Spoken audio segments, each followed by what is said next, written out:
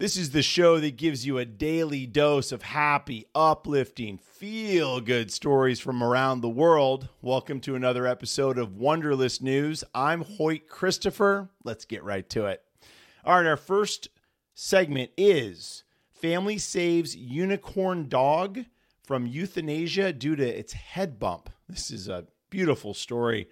So this dog named Strawberry, aka the unicorn dog, had been traveling for the last 2 years from shelter to shelter because of this massive bump on its head.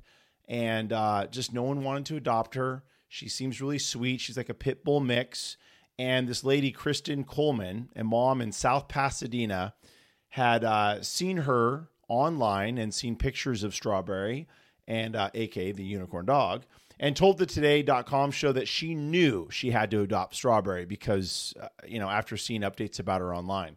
So she said, I quote, "I just kept seeing her picture pop up on the foundation's Instagram page, and she was still available. She just had such gentle eyes, and, I had never seen a dog like her ever before. So now she fits right in with Kristen's family." I love that. It's our pets are very unique to us. Some people would argue that sometimes we pick pets that somehow are similar to the way we look or act. I know we've heard this before. So it's great that Kristen found this beautiful Strawberry dog, saved her from being euthanized, and she's like a little unicorn. And great story. And thank you to Kristen and other saviors like her out there that are saving dogs from being euthanized. Just because someone, one person doesn't want that dog, there might be another person around the corner that does, just like what happened to Strawberry. So great story. All right, next segment. 81-year-old best friends plan their next adventure after world travels. This is great. So these two friends, both 80, 81, and from Dallas, Texas, Ellie and Sandy, they decided that they wanted to go and travel around and do some really cool, fun adventures. So on January 11th, 2023, both at age 81, they said, let's go somewhere fun. They started with Antarctica and went up there, and then they ended up just traveling around for 80 days. They saw the Northern Lights up at Lapland at the North Pole. They went to the deserts of Africa and the great ancient structures of Rome. And I quote, they said, "We're not wanting our comfort zone. We're wanting an adventure." Just love that. I mean, I'm 52 and I would love to do that. But at 81, I'm trying to imagine how I'm going to feel and what I'm going to want to do then. Is it going to be sit on a couch and watch TV, or play Yahtzee or cards with my friends and my wife, or try to throw in a couple rounds of golf? I don't know. Or maybe it's going to be doing this. Maybe my wife and I, I'm thinking it's my wife. We'll see. She might be like, no, I'm not going there. I think she would, travel around and go see the Northern Lights and go see Rome. And I think this is great. More of us should have that adventure spirit, don't you think? All right, so it's time for our Wonderlist Moment of the Day, brought to you by Rise by Shaman Angelina. She has an amazing store on Etsy where you can find some incredible handmade gifts, jewelry, mostly necklaces, bracelets, and earrings. Check her out. The link to her page on Etsy is in the description of the show, so check that out. But let's take a moment. Our moment of the day is where we get to relax for a second. You can close your eyes or keep them open, and we'll see the video if you have access to our YouTube channel here or on the video podcast, and listen to the music. So let's go ahead and take that moment.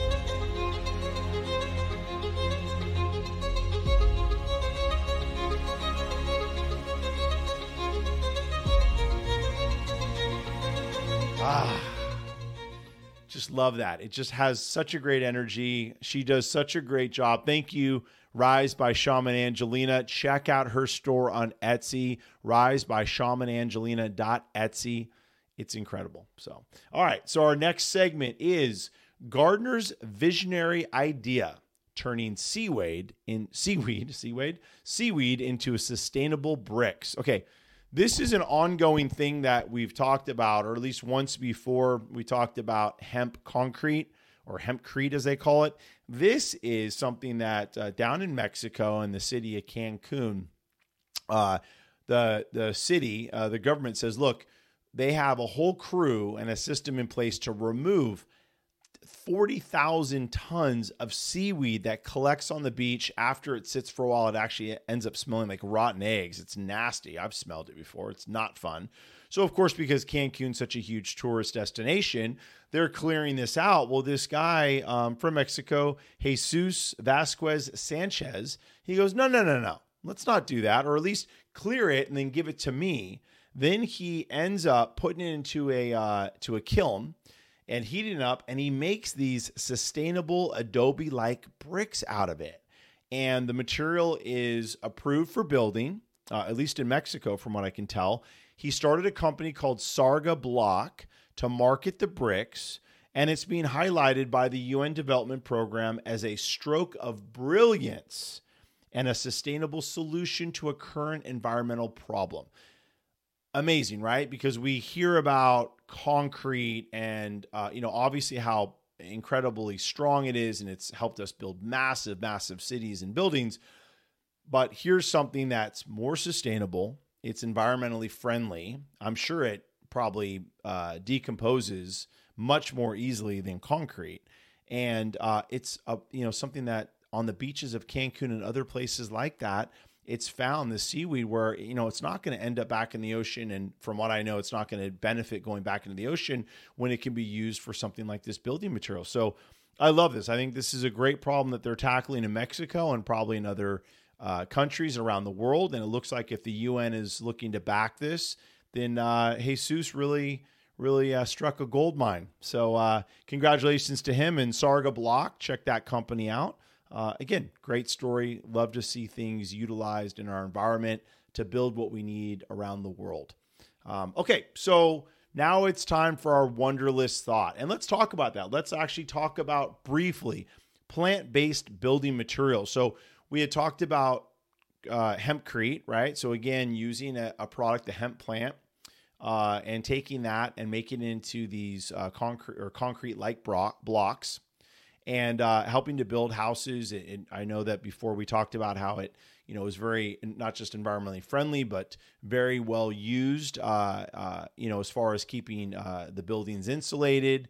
I think it was also that product was fireproof, or at least, could withstand a lot of heat and not just burn up.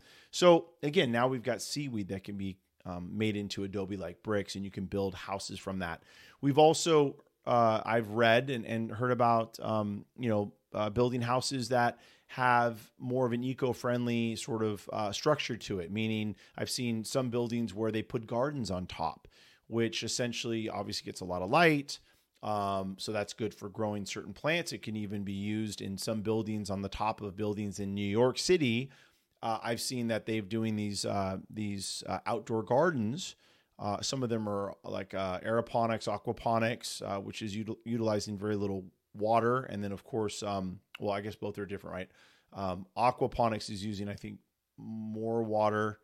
Aeroponics is using intermittent sprays on the roots in a sealed environment. So anyways, not to get too technical, but I think what I like about this and this thought is looking at technology, looking at our environment, and how can we improve the way we live, improve how we use energy every day, all the time, to keep heat and cool and sustain ourselves as human beings and protect us from the environment.